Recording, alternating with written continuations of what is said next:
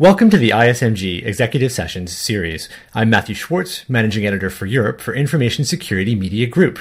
I'm speaking with Chris Clark, President and Chief Operating Officer at FiberLink, as well as Vice President for Cloud Mobility and SaaS at the Software Group at IBM. Thank you very much for joining me today, Chris. Thank you, Matt. Glad to be here. I think when people think about FiberLink and BYOD and IBM, one of the big news events that's happened recently is IBM signing a historic partnership with Apple. Could you talk a little bit about what that entails and what will happen with that going forward? Sure. We're very excited about that. It's not often that two CEOs get on stage and get on CNBC and other places and announce a very strategic initiative together. What we have seen is a significant amount of iOS, Apple devices for iPads and iPhones, in the corporate enterprise, both from a bring your own device and still when corporations issue the iPad or the iPhone. And so companies are starting to architect their mobile IT stack. They want to include mobile devices as part of their infrastructure, and that's a very radical difference from, let's say, 10 years ago when everything was behind the LAN. And what Apple wants to do is drive more penetration into those enterprise accounts,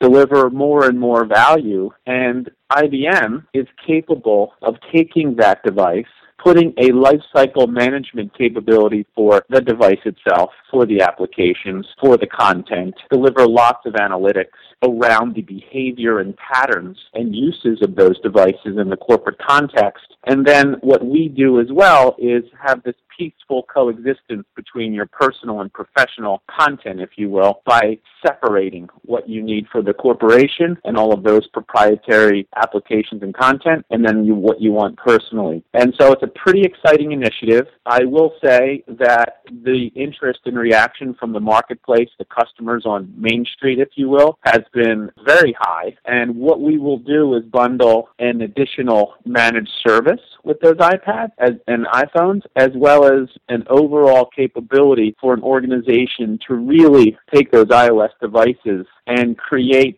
a plan, a design, and an overall 3-year implementation process. Typically, IT is running on a 3-year cycle for all of those devices to be secure, to unlock maximum productivity, and IBM will lead that charge with that Apple product. Is the managed services something that you were previously offering, or is that something that has come about since you're becoming part of IBM? We did not do managed services. I learned a couple of things at FiberLink. It's good to be early, but not too early. So what FiberLink did was build a multi-tenant cloud solution for laptop management and then evolved to mobile device management all the way back in 2005 and 6. So, as you know, Salesforce.com was a SaaS model in the late 90s, but that was all lines of business. Banks, healthcare companies, they were not so quick to adopt a cloud-based solution for security reasons, for whatever reason. But we in 05 and 06 built this cloud platform, and what we wanted was easy, fast, and immediate value realization, which we did, and we led the market. We're considered cloud leaders. But the adoption rate, and I was surprised about this, the adoption rate for cloud technologies was slower than we anticipated. In our model, we wouldn't do managed services. It's right for me right out of the box. The experience is the sales message. We can instantiate a global platform for mobile management in 30 minutes. But most people, particularly in compliance or regulatory verticals, were slow to get there. Now it's all changing, and cloud adoption is all the rage. And people, even analysts, leading analysts, are saying you want to start with a cloud delivery model and not an on-prem model. And so the managed service wrappers from IBM, as you know, IBM operates in 160 countries. There's many people, and they are expert in this area. So they take our software, and they take their scale and managed services capability and process and best practices, and we bundle that into a unique iOS offer between Apple and IBM. And that is the crux of the strategic partnership. And again, the true test is what customers think, and the customers here in this early phase are very positive and quite interested to evaluate and snap in this partnership to build out this next-gen infrastructure, which now includes mobile points everywhere in the world called Employees with BYOD. When you hear about airline pilots taking an iPad into the cockpit instead of their typical printed user manuals, you know things are changing. The reliability, the security of these devices has obviously increased remarkably. As these use cases expand to things like fire engines and airplane cockpits, does that require dealing with new or different types of security risks or threats? So the biggest concern that the CIO organization has is data leakage. Therefore, the reciprocal of that is data protection. And so because of the pervasiveness of the devices and the apps, it equals the pervasiveness of the data in motion. And so what we see is a more intense focus because there's less control. BYOD is self-explanatory here about the lack of IT control at the outset for the device. We see more concentration and more focus on making sure secure content collaboration is really buttoned up, and policies that are very granular, particularly in the financial space. We will make sure we restrict you, and you cannot, for example, do a screenshot. You cannot cut and paste. You cannot forward an attachment. You can only do pushes of apps or content to certain email domains. Very, very big in the financial industry right now. And so it's more sophisticated because there's lots of developer communities. Some of the developer community really doesn't focus on security. They just focus on experience. Those apps come into the corporate domain. They get restricted before then because somebody like IBM would say, okay, let me source, certify, and send that app and wrap it correctly and encrypt it.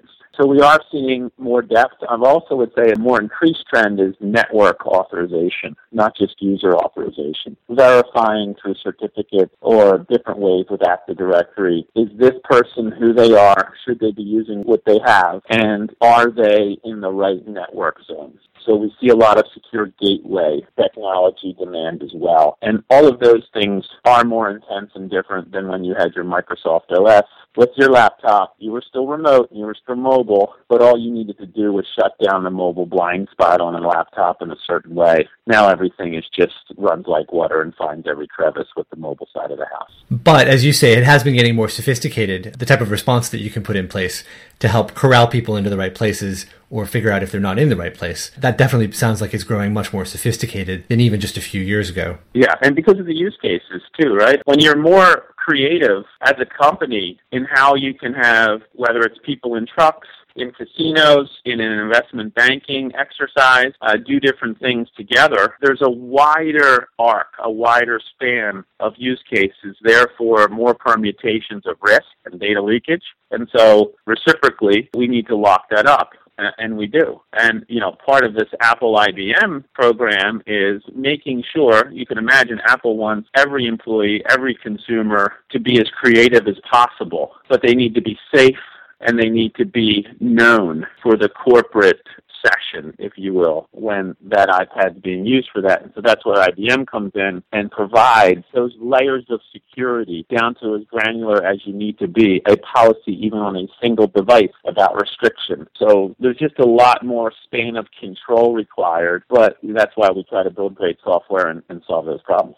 Well, obviously there's been a steady pace of mergers and acquisitions in the information security industry. Do you expect that to wane anytime soon? And on a related note, how do you see the BYOD industry continuing to evolve over the next few years? I don't really see it waning, actually. I think large companies will continue to try to do technology tuck-in and try to snap in intellectual property in this mobile GDP economy. Enterprise mobile management runs the gamut of many things. And to always organically build things is the choice, but with speed requirements, I don't really think it'll wane. We've seen, different levels of valuation that doesn't seem to have slowed anybody down either. So I think it'll keep going, honestly. I think large companies are always looking for great IP tuck-ins. Whether they'll be two Goliaths sort of merging, that's beyond my pay grade. I'm not sure I see that. But certainly, I think it'll be alive and well for many years to come for companies to get more of a strategic portfolio. And you see that with IBM too. With regard to BYOD, that'll continue to proceed. There's always pauses in trends. I think companies will ask the right questions. They'll get good answers. They'll get good proof points, and BYOD will come. I think the trend actually is we're seeing a lot of interest in wearables on the consumer side. And so for wearables for work, certainly in some verticals that must be true. But I know that wearables, they're all everywhere. And so there's probably certainly some manufacturing or, again, insurance or healthcare where a wearable for a corporate context you could certainly see. By the way, we were the first ones out with an MDM app for Google Glass. It's in the public domain. So Google Glass came out around roughly 2 years ago. We had an employee it's a fun story, employee was really excited to go get it. He went up to New York, stood in line and got it, came back and he said, you know what, we could probably put our platform on Google Glass so that you can change policies walking down the street. And we did that. So that's actually, as it comes to mind now, an example of wearable technology, if you will, that's doing enterprise mobile management. And so I think the BYOD trend is the BYO everything trend. And as long as you have the correct security posture and the correct management layer, which is policy and other things, you'll see wearables for work.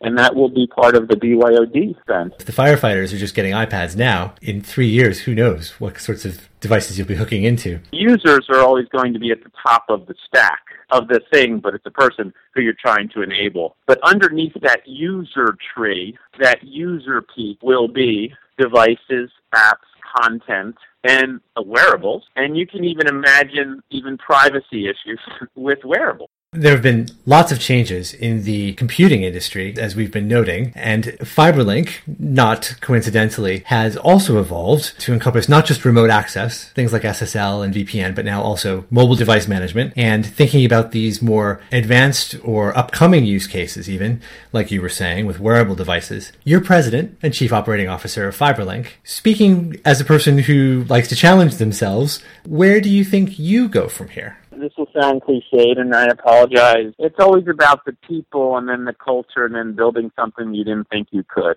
And certainly you have to deliver to shareholders. Certainly this is not pro bono work. The level of monetization and return will always be high. And that's a very healthy, positive tension I have found in my life. And I have found as well that most people want to be pushed with a reward system, and we always make sure there's a balance there. We like to get very intense people who like to disrupt things. So I'm focused on IBM. I want to make IBM the greatest company ever in the history of mobile. They have been very good to us, and I know lots of people think, oh my God, IBM, big iron, lumbering, flow. It's not been our experience. And I've never had so much permission in my life in front of customers or partners to deliver on what we say and have confidence on the other side of the table that it will be done.